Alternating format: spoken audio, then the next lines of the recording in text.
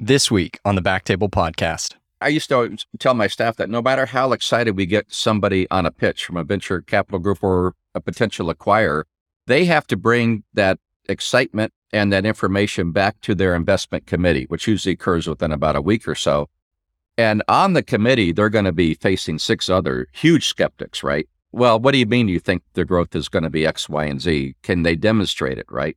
And there's going to be a whole series of boxes that you have to check. For example, the first time we got a diligence list from a venture capital group, a very large one that had, tens of billion under management, I think it was 27 pages long was the diligence list that we got. And, these probably 10 to 15 questions on each page, and literally took about a week to go through that and successfully answer all the questions. And yeah, it's an arduous trip. There's no doubt. You just got to be prepared for that. And you absolutely cannot do it all. And you have to be pretty humble about that. If you think you can do everything from development to commercialization, then chances are you're probably not going to make it. And so you have to be able to lean on people and bring on the proper people who know what they're doing.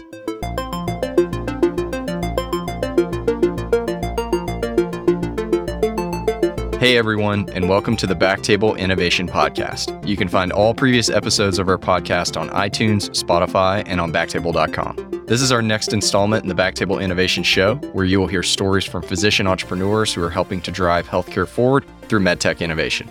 This is Brian Hartley as your host this week. I'm a radiologist living in Nashville and co-founder of an early-stage imaging company in the pulmonary space. I'm very excited to introduce our special guest this week, Dr. Bob Smouse. Bob is an interventional radiologist and serial entrepreneur who's been involved with several startups, most notably as the founder of Brightwater Medical, which was acquired by Merit in 2019 for $50 million. He's currently president and CEO of Respiratory Motion and has a lot of knowledge to share with the Backtable community. With that, Bob, thank you so much for coming on the show and welcome. Hey, thank you very much, Brian. I appreciate the intro. It's very complete and glad to be here. Awesome. Well, let's get right to it. So, Bob, can you tell us a little bit about yourself? Oh, well, non-traditional student. I ran a couple of businesses before medical school, went into medical school, and decided to go into radiology and asked somebody a lot smarter than me what specialty would be good to go into, and became an interventional radiologist. So I worked as an IR, I'd say for about 3 years in Florida is where I trained. And then a couple of my friends and colleagues moved up to Peoria, Illinois to a very large practice that they liked, and they brought me up there later, along with my wife, who's a diagnostic radiologist. And then I worked for about 25 years in Peoria, and during that time, started publishing and presenting and kind of got on the KOL circuit, if you would. And then it grew from there. All right. That's awesome. Now, you said something that I would like to circle back to. You said you were running a few businesses before med school. What were you doing? Yeah, I was what you call a nuclear pharmacist. I used to dispense nuclear medicine through the various hospitals and imaging centers, and ran a laboratory in Tampa, of all places, and did that for a while. Yeah, so I did that before, so I knew about, hiring and firing and profit and loss and, running a spreadsheet and those kind of things. I got a little bit bored and said, well, let's go to medical school and see if I can do something perhaps a little bit more interesting to me. And that's what I ended up doing, right? So how important, I'm just going to skip a little bit here. How important do you think knowing all of those things, running a P&L sheet, hiring and firing, you knew that before you ever went to med school, before you started Brightwater? Yeah. Did that come into play? Did you feel more comfortable having that knowledge? Yeah, absolutely not. I really, to be honest, I thought about the whole thing, should I go back and get an MBA and really learn about it? And the bottom line is, as a physician, you bring a certain set of talents that are very important for the business, right? And it's really not number crunching. It's really not, I don't think, running the employee bank. We kind of serve as the visionary in a sense as a founder and as a physician, but also the chief medical officer. And those are very valuable. And, I found people a lot smarter than me that could, do the MBA role, do the marketing role, do the sales, the CFO and the controller role, all of those things. So I would say, it was nice to have, but certainly by no means a need to have to do your own startup. Okay. All right. Great. No, I just thought that was very interesting. So you practiced for 20 years. What'd your practice look like? Well, it was pretty good. I mean, we had 6 advanced practice nurses. We had full admitting abilities and all the general hospital floors as well as the ICUs. And we had a lot of endovascular procedures. I would say probably 60 to 70% was peripheral vascular disease, then interventional oncology, some neurovascular imaging and stroke rescue, and then the standard biopsies, tips, dialysis. Yeah, I'd say it's a pretty dynamic, busy practice that was very satisfying. Yeah. That sounds very robust. What was your favorite procedure? Oh, gosh. I would say probably a PVD, Okay. staying above the knee, although I went below the knee, but doing something, a revascularization procedure above the knee. You like the immediate gratification? I like the immediate gratification. That and putting an IVC filter in. I mean, how can it get much better, right? That's right. That's right. Okay, great. So when did you stop practicing? Yeah, once I started Brightwater, I went part-time. I needed the time to set up. And, I think as a physician, you can kind of make an analogy that if you were going to put a show together for a stage production, you're kind of the producer, right? You're the intermediary between the money and the talent. So I went part-time to raise the money, the seed funding, and put together a skeleton crew. And then once I raised my Series A and got enough money in the bank, then I quit practicing and did Brightwater full-time as the CEO. Was it scary? Yeah, it kind of was. I can tell you the hardest part, at least initially, to be quite frank, was I was used to coming in to the hospital every day, right? 5 days a week and sometimes more. And then interacting with my colleagues and, doing the procedures and dealing with patients and all of those. And I was very comfortable with that. And then when I, dropped it down to part-time, I felt like I was trying to find myself. When I worked the 20 hours in the hospital, no problem. I knew what was going on. I had history there.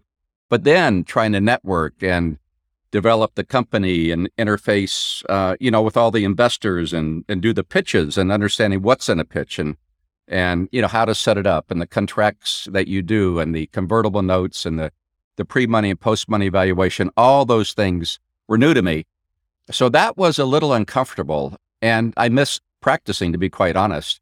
I would say about 2 years after that, I was able to raise the Series A funding, and we were on the way. And by that time, I had assembled a board of directors. And yeah, frankly, they said, we need you full time to run the company. So I stepped out of clinical practice entirely and started running Brightwater full time. Wow. I'd like to get into that at some point down here. I do want to ask, a lot of times your investors will want a seasoned CEO to come in. Yeah, me too. Me too. I bet, but I want to get to that in a minute. Let's go back. So yeah, when did you get involved with medical device entrepreneurship? You were clearly an entrepreneur during med school with your nuclear pharmacy. And then when did you get back into being an entrepreneur?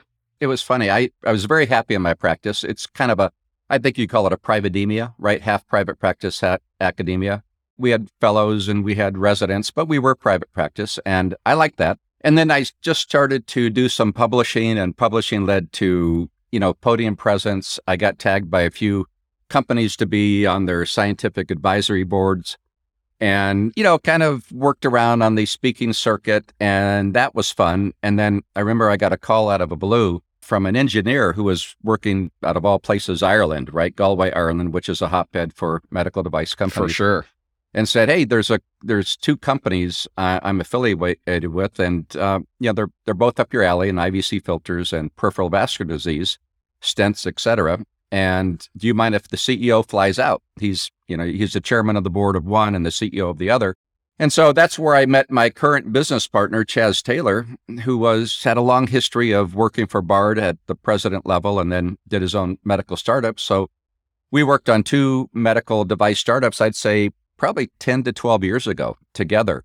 And that's where I really, saw that there was something a little bit, for me at least, more rewarding than big companies. QE2 versus a race boat, right? There's a lot of quick movements in a startup. A lot of risk, without a doubt, but a lot of excitement. And so working as a KOL and a little bit more for those 2 startups really got my interest going.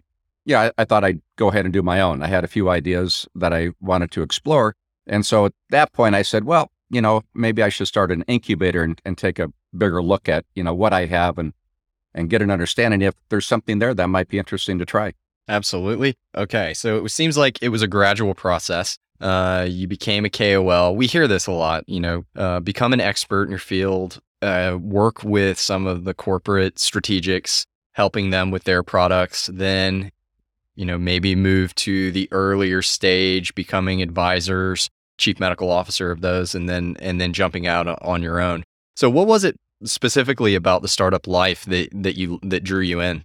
It felt a little bit up my alley in the sense that it was a business operation. There was a clear set, value propositions that you could offer to someone and that would have value. And I think the ability to build something, to run something, kind of go for the brass ring, right? The exit was very exciting. To be honest, I didn't know how much work would be involved with it. And it was incredibly difficult to do without a doubt. But I think just the try something on the edge, something difficult, and see if I could grow something and actually get it to an exit. That was the enticement of, this startup. I think that's perfect. I think it's a risk reward play from what I'm hearing from you. And there's a lot more risk involved than working for a strategic, but the reward is potentially higher and you take more ownership of it.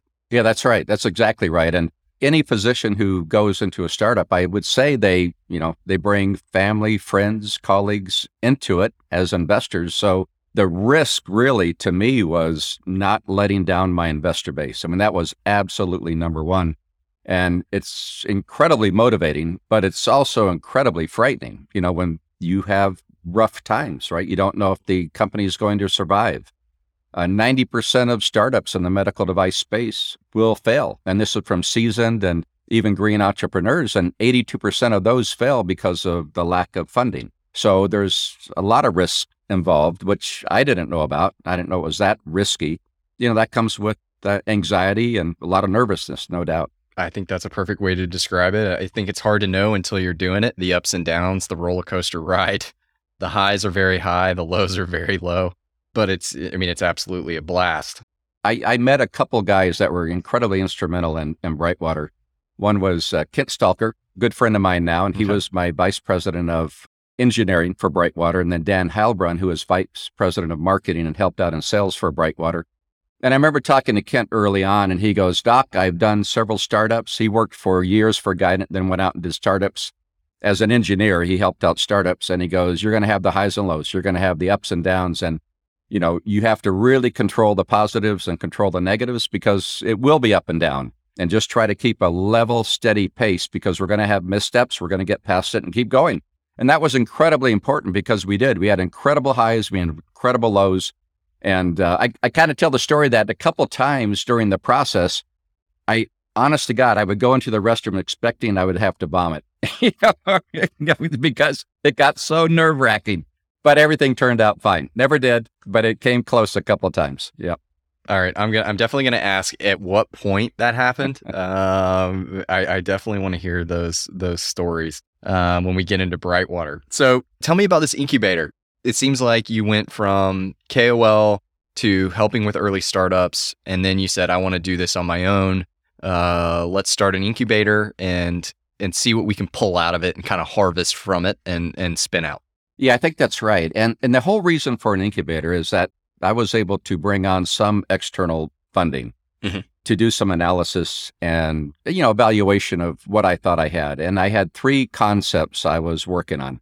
And so in order to bring on this external money, I needed some kind of a structure. So I set up a simple LLC, which is a pass-through. I named it ELG Co. And then from there, I could dump all of these devices, ideas. And I'd say of the 3 device ideas, I had patents on 2 of them. I could dump it in there and do what I call a 360-degree analysis. And basically look at the mousetrap that I think I could develop, get an understanding of all the various components that would need to be known before I went out there to raise funds and really spin out one of those devices into a proper device medical company. And so that's what the incubator was all about. And what was included in this? First off, was this entity, ELG Co., this was a separate entity that you raise some angel funding or something to put into so that you could go through the process of vetting the technology. Is that correct? Yeah, that's correct. And it still exists today. And it's really not for profit necessarily, but it is there to set up all the accounting, the office space, any equipment, to hire people, to, be able to transfer monies, to do IP searches, whatever's needed. And then from that point, if I think I have something, I can spin it out to a C corporation, which is required if you're going to do proper funding, right? And Correct. To get convertible note and eventually issue stocks into the company. And that's, I think there are several incubators that do things like that. The Foundry, Yeah. Exploramed with Josh Macauer. They're just perpetual machines that just create new technology and then spin it out. Tell me, with these 3 patents, did you pay for the patents yourself, or did you have funding, or did you work with a patent attorney? Yes and no. Some of them I paid for, some were paid for by the incubator. Okay. But absolutely had a patent attorney. You do a provisional application, it's a stake in the ground to give yourself about 12 months to see if you have something that's interesting. And then, after that, you go for the patent, right? So for Brightwater, as an example, for the ConvertX, which we spun out into Brightwater, that one I had a patent on before I put into the incubator. Another one I was in the process of getting a patent. And the third one was a device that was, I'd say 99% developed inside the incubator. And then we were on the precipice of going for patents and decided not to, based upon the business evaluation. How long did it take to get the patent on the ConvertX issued? Yeah, it took about 4 years to do that. Good Lord. I mean, Yeah, that's how long it takes unless you do an expedited review or fast track, or track 1, I believe it's called now. They can actually issue you a decision within a year, I believe it is. But you have to pay extra money, obviously, of course. Yes. And you know what? I don't think you need to have a patent. I'd say you patently do not need to have a patent when you start your business, but you do need to get advice that it is something you can protect with a patent eventually. Right. So in a similar fashion, if you were to do a startup with another device, you don't need regulatory approval before starting the business, right? But you do think you have a clear pathway to regulatory approval. And that just needs to be understood. Absolutely. For investors, for everybody. You need to have a clear vision of the device, the regulatory pathway, the funding, all the way through. Now, in the incubator phase, you decided obviously on the ConvertX. So tell me about this methodical 360-degree analysis you did. What factors did you look into, and what were the important ones, and why? Yeah. Okay. So we had several devices that we were considering, and we did analyses on all of them. One was a dialysis catheter. Another one was a device to treat endoluminal graft leaks, that you get. And then the third one was the ConvertX, which is this convertible nephroureteral and biliary stent, right? So what we did, the first thing I would say is that we kind of divided them into as a red water or blue water technology. And it's a term I didn't invent. And to be honest, I'm not certain who invented this, but red water is something that's not too difficult. It's got a lot of predicate devices out there. It's close to the shoreline, but it's red water because you have a lot of people in that space. You have a lot of sharks. It's pretty challenging. And then the blue water technologies are usually the PMA or the long regulatory process products, things that require, fairly robust clinical trial to get through. It's quite a ways away from the shoreline. It takes a lot of capital, a lot of time. You're talking 10 to 15 years. But it's blue water because you don't have a lot of sharks, right? There's not a lot of people in that space, but there are certainly a lot of hurdles when it comes to time and capital required to get it. It's a big, big play, big reward, but it's quite challenging. So we looked at that, and some were red water, some were blue water, and then ConvertX was kind of in between. It had predicate devices that we could leverage for a regulatory approval pathway that wasn't too challenging. It did have reimbursement codes, most of which we could, leverage as well, but it was a completely different kind of device that nobody had anything close to it. There were no direct competitors to our device. So that was a little bit of the blue water. So Dan Heilbrin and myself, Dan was, he was an engineer by training, did an MBA at Michigan State, and really worked as a marketing, and not in a pejorative sense, but he was kind of a bean counter. He understood the numbers behind it. So Dan and I worked together for a long time doing the market analysis on all three devices. And without a doubt, the ConvertX seemed to be the best device to move forward. So we had a product that had a relatively benign regulatory pathway, and that was a 510K with predicates. It had a highly differentiated appearance, which was kind of interesting, we thought. It also spanned between a red water and a blue water. So there were no direct competitors to our device. And we could still sell a very credible economic story to the stakeholders and medical care, the patient, the insurance companies, the hospitals, et cetera, because based upon the savings of basically the device eliminated procedure, so the potential to save a costly procedure. But I would say the first step after we realized we have something, again, we could patent, we could get through the regulatory process, then we spent about literally 3 to 4 months looking at the market opportunity. And it was tough because since it is a unique product, it was difficult to find out exactly what the market opportunity was. And that took a lot of work, time, and some capital to buy some market reports to understand. And then I remember Dan called me and he goes, "Hey, it looks like the numbers are supportive." And there are certain thresholds you want to get above to get interest from a serious investor like a VC, or to get interest from a strategic for an acquisition. And so typically that number is you have to show a market opportunity if everybody in the world could use your device of around $1 billion or more. So it's a pretty high hurdle to step over, but it's very important to do that early on in the process. That's market opportunity. How long did you spend looking at the market opportunity? Yeah, I'd say about 3 to 4 months. Yeah, it wasn't straightforward, Brian. It wasn't clear cut. It did take a lot of work and analysis, and all that has to be supported because eventually when you go for a fundraise or an exit, that has to be in the data room and it has to be credible and it has to be, reviewed by those who are going to either, invest or buy the company. I found it when I was at Stanford Biodesign, we spent so much, it was almost like a graduate program in marketing or determining market size.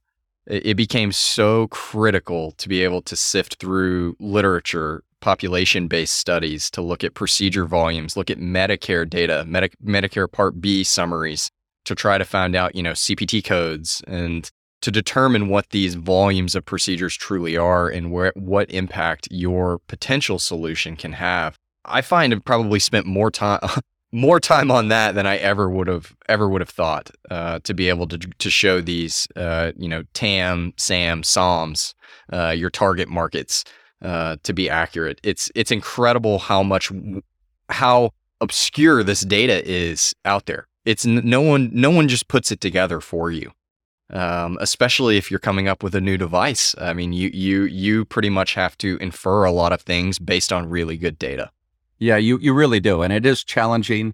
It will be challenged as well. So the source is important. Mm-hmm. It has to be credible. And one of the first things that you'll hear, if somebody's looking for an acquisition of your company, they'll spend in time and effort and capital, they'll spend up close to $1 million doing the analysis to see if they want to buy your company. And they want to make sure that the view is worth the hike, right? Mm-hmm. So the market has to be big enough, robust enough, and interesting enough. And also adoption has to be there too. So one thing that we did early on in the process is we sent out a survey because this is a device for interventional radiologists. So we sent out a survey to practicing interventional radiologists.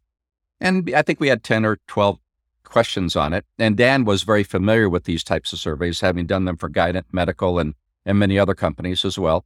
So we sent that out and to get an idea of what the physician interest would be, and it came out very high. So that's always good to have as well, right? So you're not just building a better mousetrap for yourself. There's actually some type of market and user adoption and validation that you'll need, right, to raise money and to sell the company as well. So important. Absolutely critical. This may be the first time we've talked really a lot about on the show about interviewing physicians or key stakeholders, so to speak. In this case, physicians who are the end users. It's critically important to have that and present that data to your investors, because you'll find out very quickly where a lot of the bumps are that you need to smooth out before you go fundraising. Yeah, I think that's exactly right. And Most startups will have some type of an internal pivot, right? They might go from one market to a different market. They might go from a general or broad application to a niche application. In my case, we had a device mainly for ureters. Mm-hmm. And then about, I'd say a couple years into it, maybe even 3 years into it, we heard from the market that our market opportunity probably isn't big enough. Mm-hmm. And then took it back to the drawing board and said, can we use this for an internal, external biliary catheter? And the answer was yes. We could do it for the biliary space and then remodeled it. And that basically doubled our market opportunity and added a little bit more sizzle to the company. And I think that was really instrumental in not only getting investment, but also getting an exit in the company. Oh, that's incredible. That's an incredible way to take the technology and, it's a platform technology, right? I mean, you're taking, and maybe you should describe the ConvertX for our audience first, and then we can kind of get into that. Yeah, I mean, there's a subset of patients with a ureteral blockage that just can't be traversed in the standard urological retrograde approach, right? Working from the bladder upward towards the kidney. Mm-hmm. And the urologist would do that procedure. Correct. Urologists would do that. But for those cases, then we would, of course, go directly through the kidney to get access. Our mechanical advantage is significantly higher. If the patient's prone, we're working with imaging, sophisticated guide wires, and imaging equipment, right? So we can watch that completely. As you can imagine, trying to support a flimsy catheter or wire inside of a bladder, this hollow viscous, is very challenging. But, working from the top down through the flank of the patient, through the kidney, our success rate is much, much higher, but it comes at the risk of an interventional procedure that could have some bleeding associated with it because you're drilling through the kidney. And so the way we typically do that in IR is we start off with a nephrostomy catheter. Even though we want to put a stent in, we don't do that. We put a nephrostomy in. We let the tract mature for about 7 to 10 days, sometimes a little bit longer, decompress the kidney, let the urine flow into a collection bag, and then we bring the patient back in for a second procedure. And now we have a mature tract, and we can go ahead and cross the ureteral obstruction. We're well over 90% success rate. And then go ahead and dilate and put in a double pigtail stent, and then you pull the nephrostomy out, and there's no risk of bleeding because you have a mature tract without an actual bleeding. And so the ConvertX is a nephroureteral catheter. It goes in all the way to the bladder on day one. It's got a pigtail loop in the bladder, a pigtail loop in the kidney, and then it has this extra thing coming to the outside that we cap off. And that extra tubing that comes to the outside, you can use it to drain urine, inject contrast, saline, whatever you want. But the most important thing about it is it tamponades the access tract in the kidney. And so after 7 days or 7 to 10 days, we would recommend that the patient come back into the office or a quick IR, lab checkup. And if everything's looking good, you could twist a knob and pull a string, and that extra part that comes to the outside would detach from the internal stent cleanly and come completely out of the patient. So now you've decompressed, you've put a ureteral stent in, you've done it with just one procedure, one invasive procedure instead of two. And that was an economic model that we could do to show that there was significant savings to all stakeholders. One less invasive procedure and anesthesia for the patient, one less cost of an invasive procedure to the hospital because we showed that the reimbursement did not cover the expense, and then one less procedure for a third-party payer to pay for. And that resonated and was attractive to all the stakeholders. Yeah, I think what you're talking about here is aligning stakeholders, and this one device aligned all stakeholders. Patients didn't have to have an extra procedure. Everybody saved money on this. So it was a win-win-win going forward. And lowering costs for the healthcare system in general has been a huge push, and you really hit the trend. I think, hit the nail right on the head with the trend. And it sounds like it ticked all the boxes for you. Yeah, but you know what? It was a little bit of a tough story, and I'll tell you why. When we did the ureteral product, the economic sales point here was that we were saving money. Mm-hmm. And we could show it. We could demonstrate it. We can actually show savings money. But that's the hardest money to pitch because everybody's device, quote unquote, saves the hospital money. And they don't believe it, right? Because it's also called the soft money. Now, on the biliary side, by putting your ureteral stent in on procedure one, it really had a significant upcharge of about $1,200 more for the physician and the hospital by just putting a stent in on day one versus a drainage catheter on day one, and then coming back and flipping that out for a stent later. For whatever reason, I have no idea, but CMS actually had very significant augmentation and increase in coding if you could put the biliary stent in on day one, and that you could do with the ConvertX. So that was a hard money pitch that was resonated cleanly, that there was a significant upcharge that actually more than paid for the device itself. Another hard part we had with Brightwater, I mean, when we could credibly pitch this, it was really good, but ureteral stents, biliary plastic stents, those are commodity items, which is problematic. I mean, nobody really wants to invest in a commodity product. And also they're, $80 to $120, maybe $150.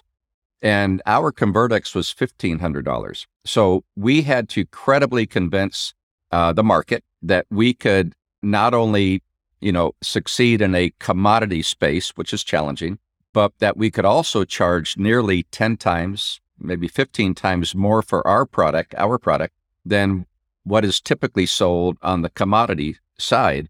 And we were successful, but it took a lot of work and effort. And I can tell you there were not 100% believers in this, that because of the economic savings, eliminating the procedure, plus the risk savings as well, that we could charge more for that. And it's not that we were trying to be greedy. We just had to have that augmented, selling price in order to fund the company and then exit the company later.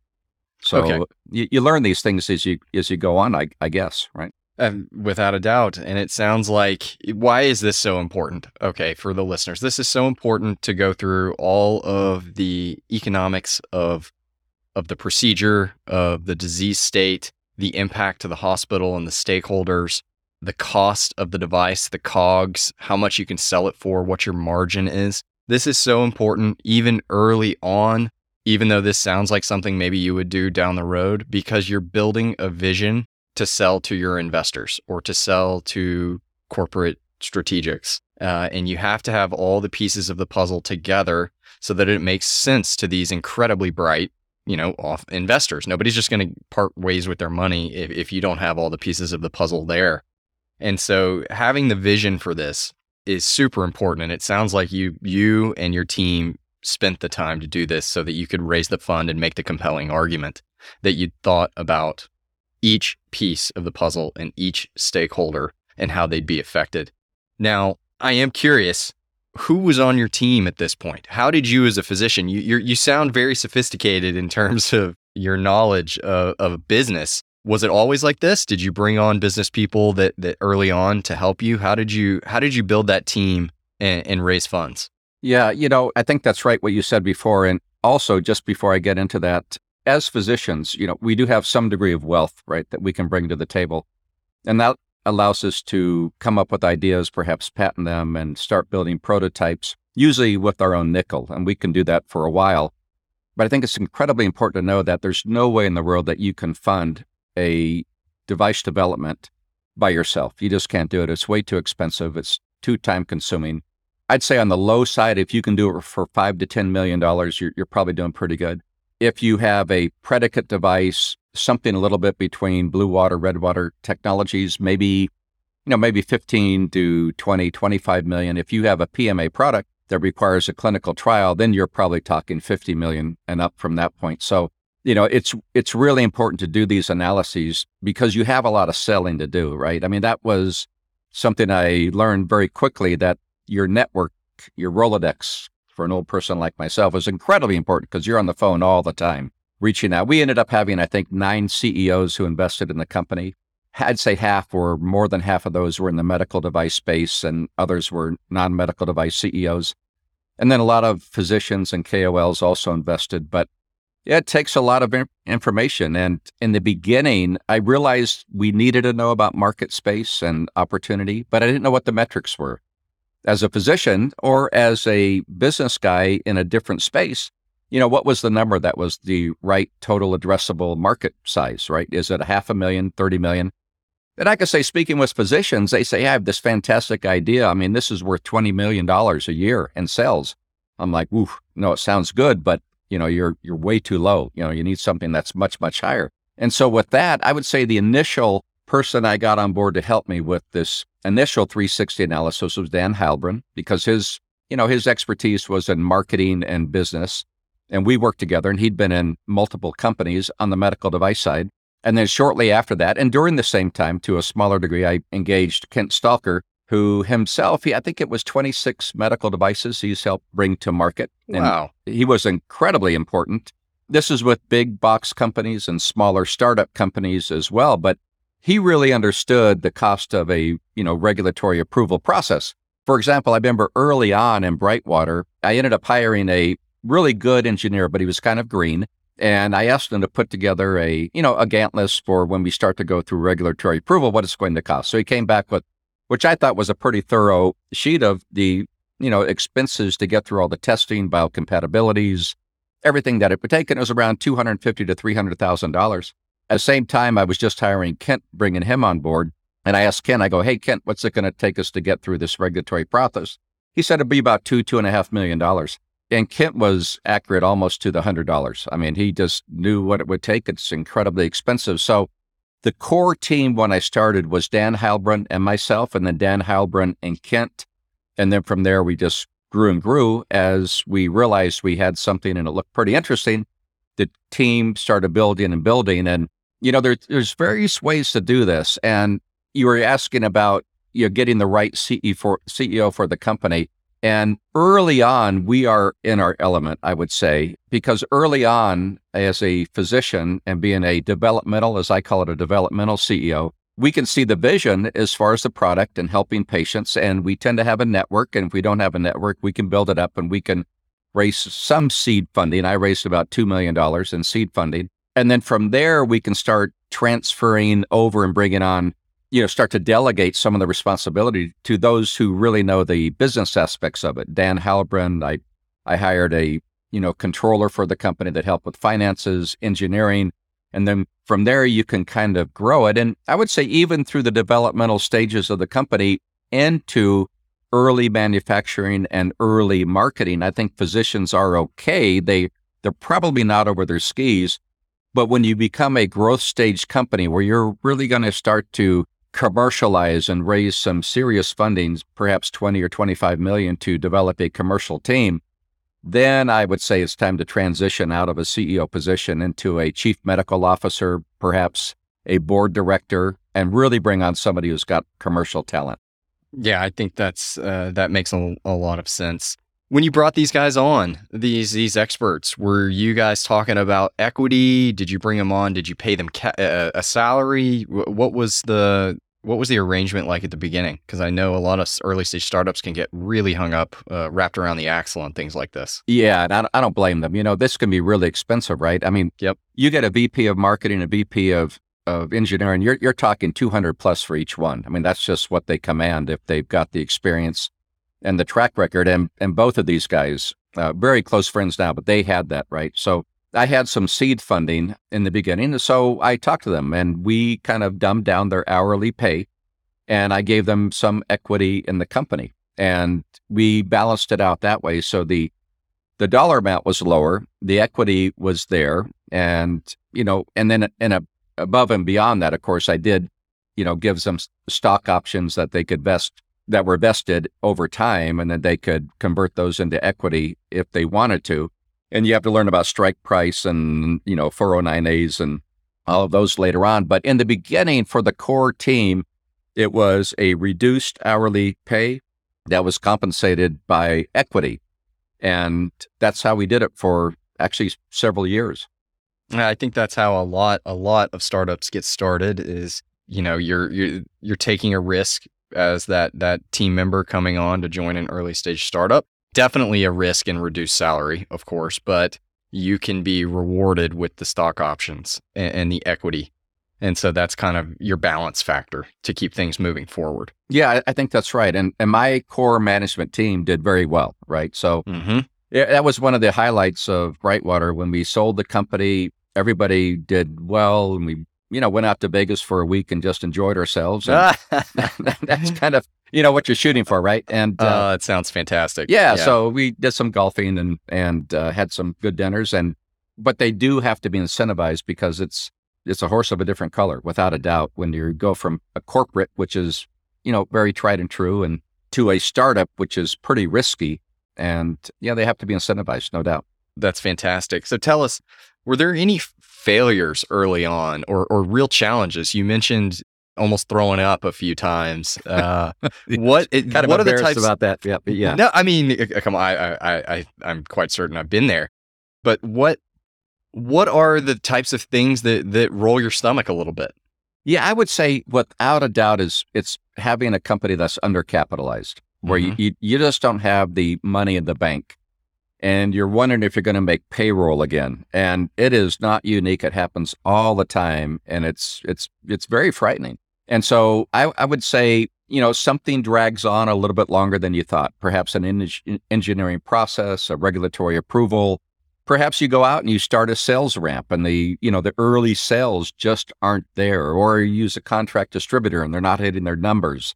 It can be anything. And, you could even be going for a regulatory approval and you get into biocompatibility, or the FDA is looking at, your pathway. There are some 510K, predicate devices that do require a clinical trial. And I just, like an IVC filters one, it's a 510K pathway, but it's essentially a PMA pathway. You still have to do a clinical trial. And I remember our device ConvertX was so unique and different that, I went out to the FDA and visited them and went through the whole thing with them and the value props. And they were fantastic about it. But if they had come back and said, hey, we get it, everything looks good, but we still want you to do a clinical trial, that would have killed us. We didn't have the capital to do it. It would have been really tough to do it. So there were quite a few things. Delays in the regulatory process, you're going to have it. Delays or problems with, we took ours a one step further. Not only did we get regulatory approval, but we did all the prototyping and internal bench testing and the appropriate preclinical animal studies, et cetera, et cetera. But we actually decided we would manufacture the device on site. And so, that has its own issues as well. And there were many times where, we would manufacture and then try it out and it just didn't work. We had a friction point, we had a snare process. We had some pretty unique components to it that allowed this thing, basically almost like a sponge, it's a tube, but to stay together for, 10 to 14 days or longer. You have to have the ability to pull the thing completely out of the body if you don't want to attach it. And then, in 2 weeks, if you do want to detach it, you have to be able to sever it cleanly without any holdups. So, we had some challenges in manufacturing this. We actually moved from a smaller facility into a very large facility, which cost more, but worked out better for us in Temecula, which is Southern California. And, had to build out, I think it was a total of 3 different clean rooms, hire a staff of around 15 to 20 assemblers at various stages, get all the equipment to build the product, bond it, test it, all of those things. And, if there's 1,000 steps into going from A to Z, you're going to have problems with every one of them at some time. So, but probably for me, getting back to your original question, what was the hardest thing was just making sure we had capital to survive and to continue moving forward. That's so important. And, I always get advice that when I was at Biodesign, you'd hear, my peers who had already been out raising funds, they say it's so important to raise more money than you think you need. Whatever you think it is, add 20% to it, because you need to give yourself that runway, and there are going to be problems you just don't predict. What you're predicting when you're putting together your operating plan it's the perfect plan. I think that's what people so you don't realize it is the perfect plan that never happens. And so it's so critical to really kind of overestimate how much money you think you're going to need and then add some on top of that. Yeah, I think that's right. And not only overestimate the money, but we tend to underestimate the time it takes to move to the next step. It just never occurs in the time that you think it would take. So, there's start raising funds at least 6 months before you need them, right? That's one of the things. And if you think it's going to be a year and a half or 2 years for regulatory approval, you might want to double it, because it does take longer than you would expect. And so, you have to prepare for those rainy days because there's quite a few of them that come along. Incredible. Okay, so tell me, when did it go from a 0 to 1 in terms of potentially getting acquired by strategics? So did you have early sales? Did you have early adoption? And when did the strategics approach, and what were they looking for in an attractive target? Yeah, when it's to the stage, and really I would say for strategics, right? For those who are going to buy you, the Merritts, the Boston Scientific, the Medtronics, Strikers, et cetera. Those companies, they are willing to pay quite a bit for a late stage company, something that's very predictable, de-risked as we call it, that shows a revenue model, a compound annual growth rate. The pieces are baked pretty solidly by that time. So they're willing to pay for it at that time.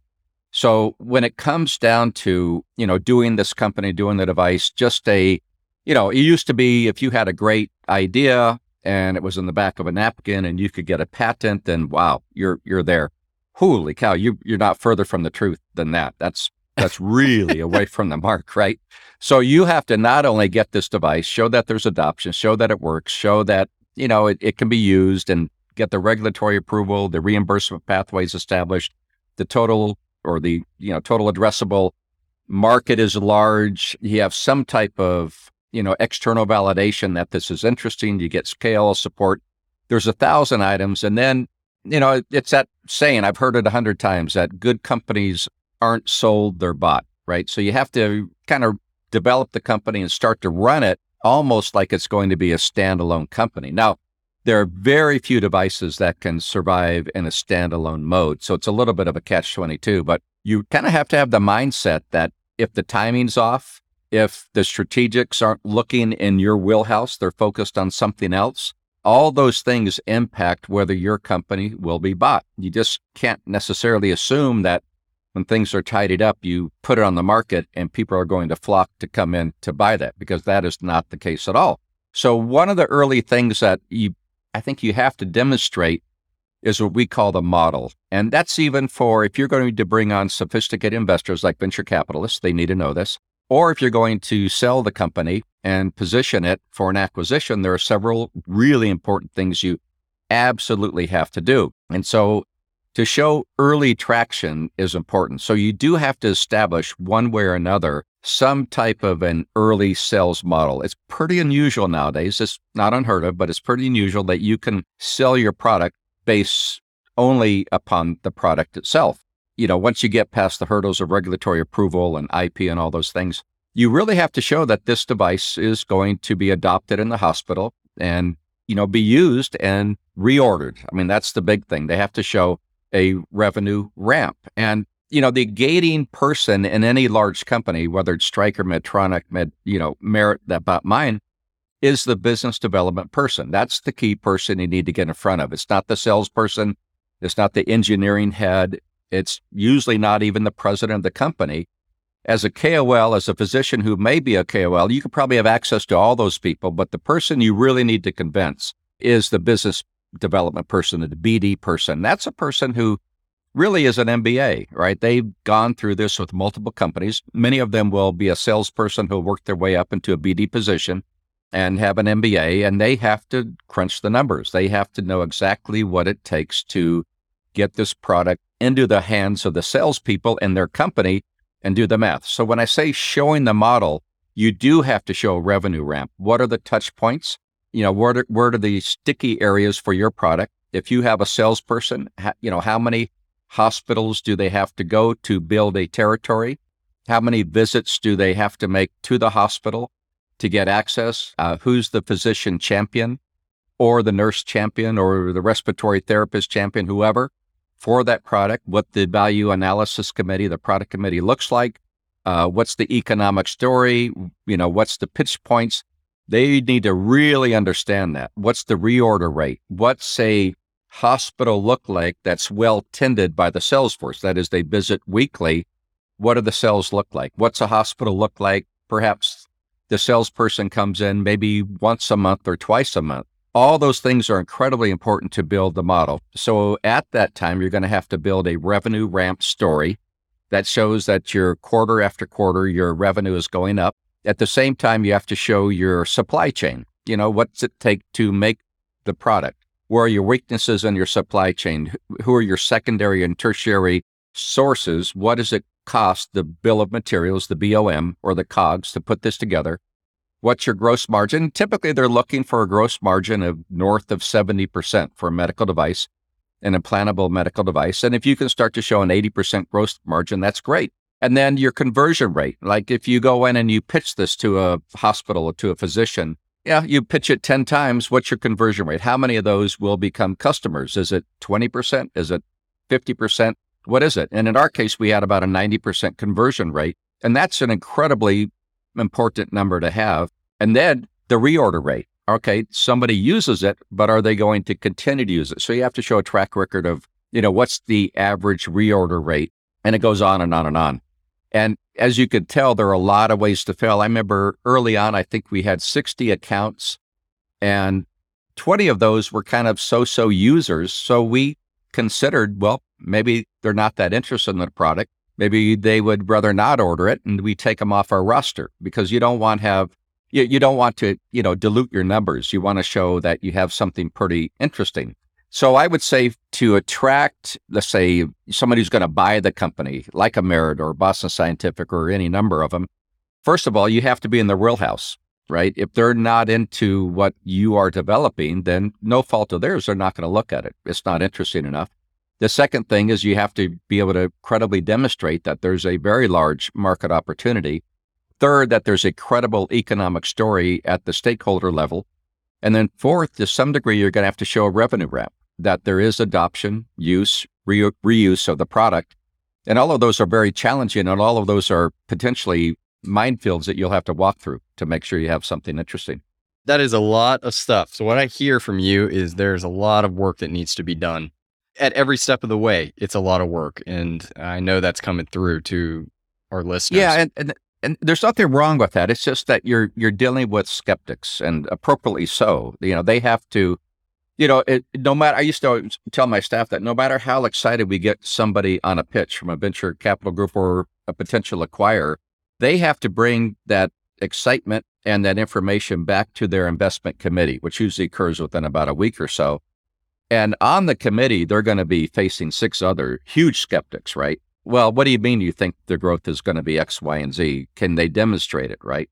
And there's going to be a whole series of boxes that you have to check. For example, the first time we got a diligence list from a venture capital group, a very large one that had, tens of billion under management, I think it was 27 pages long was the diligence list that we got. And, these probably 10 to 15 questions on each page.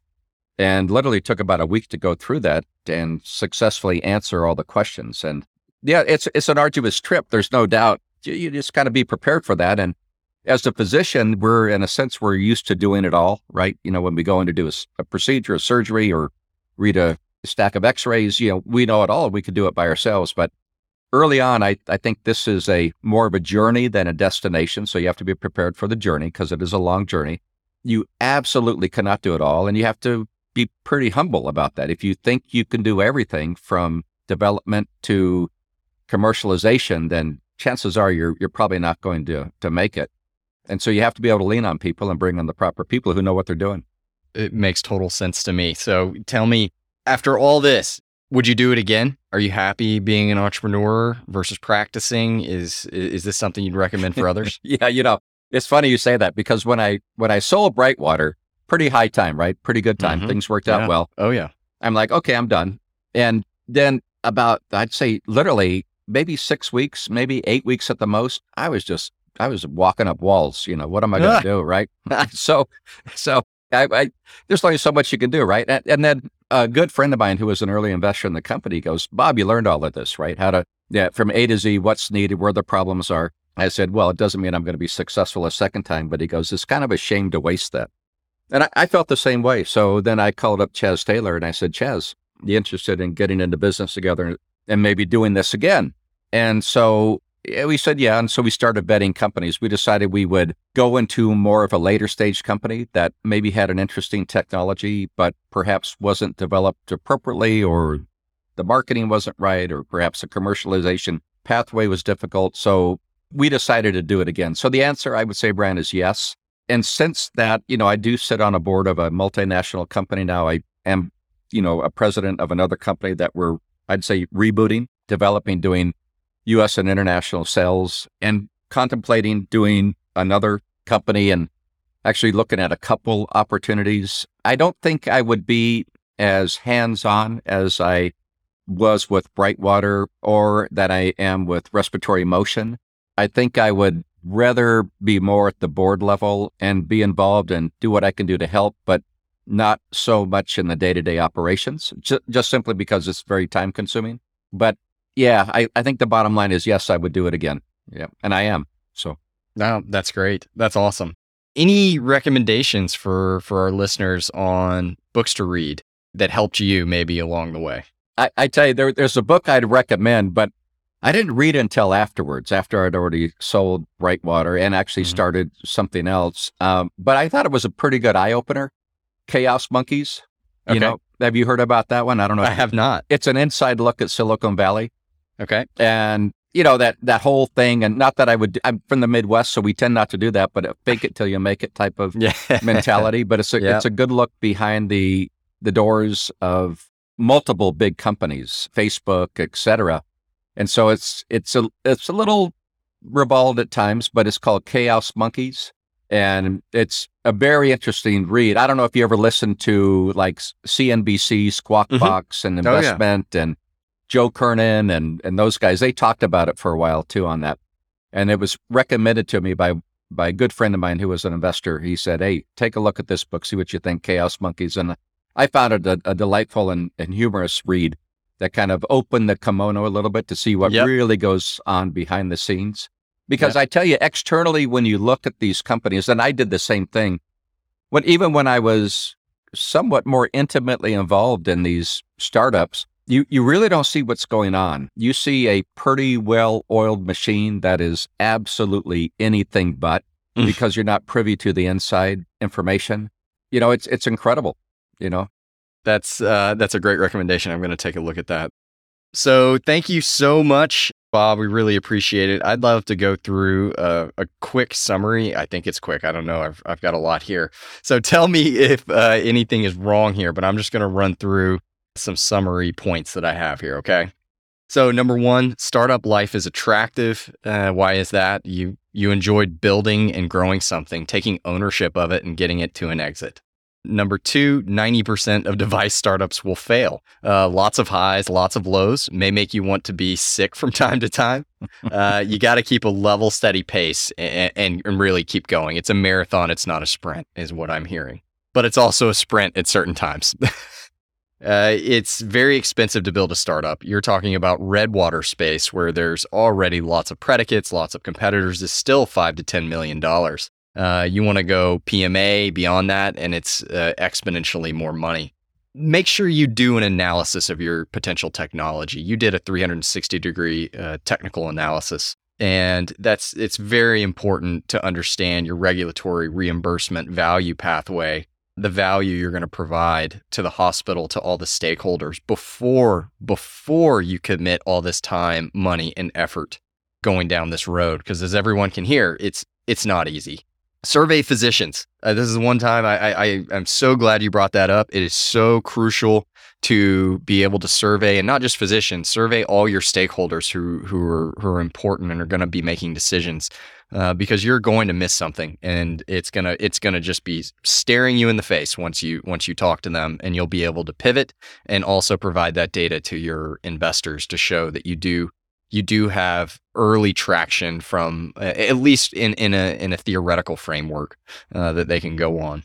You mentioned soft money versus hard money. I've never heard that term before, but it makes total sense. Soft money saves hospital money, which you said every device is going to purport to save the hospital money. Hard money, that's actually you're making the hospital money. So additional revenue is coming in, much easier to pitch that to a hospital, and therefore it's going to be much easier to pitch that to any potential investors if you are increasing the amount of revenue they're bringing in, not just cutting costs. Don't underestimate the time and money required to develop a new device. Can't say this enough. It's almost always more expensive and takes longer than you expect. I'm putting together my operating plan, and it is, I realize I probably need to go back and double everything. So it's a good reminder. On getting acquired, good companies aren't sold, they're bought. I think that's the mindset you have to have. You have to go in saying you are going to build a profitable business. Whatever you're going to do, you're going to show early traction. You're going to get sales. And that's critical, because you don't know whether the strategic is going to purchase you. You may have perfect alignment with them at the beginning, and they may say they want to acquire you, but things change. What if your business development person who you've been interfacing with leaves? You cannot count on being acquired. You need to be in it to build a business, and you're going to need a team for sure to do that, and you need a long-term mindset to do that. And then finally, developing a device is a journey, not a destination. I think that's so apt. It's perfect for this. Really just enjoy the ride, lots of ups and downs. And from what I hear, you'd still do it all again. So did I miss anything, Bob? No, I think you got it all. Hey, listen, one thing you did miss is that if you think I know what I'm talking about, you misunderstood me, because I really don't. I mean, I don't know about that. You sound pretty good to me. There's a lot more stumbles. Yeah, well, this fake it till you make it you've convinced me. Well, maybe so, but it's so weird. I mean, if you look at someone who's got a long track record of success, they've maybe done 2 or 3 companies. That's it. I mean, holy cow. I mean, it's just, it's a challenging place to be, but I think it's worth it. I wish I started it earlier too. I would say that's one thing to take away. Okay. Also. I will definitely include that as well. So, all right. That was incredible, Bob. Thank you so much. I know we've taken up a lot of your time, but you have total zingers, and just perfect points. And it shows that it's very practical knowledge, because you literally, it's blood, sweat, and tears to get this knowledge. I can tell. But it worked out. I'm so happy for you and love your enthusiasm to do it again. So really appreciate it. Would love to have you on at another point if I can. There's just too much here to get into all of it, honestly. Brian, it's been my pleasure. Thank you very much.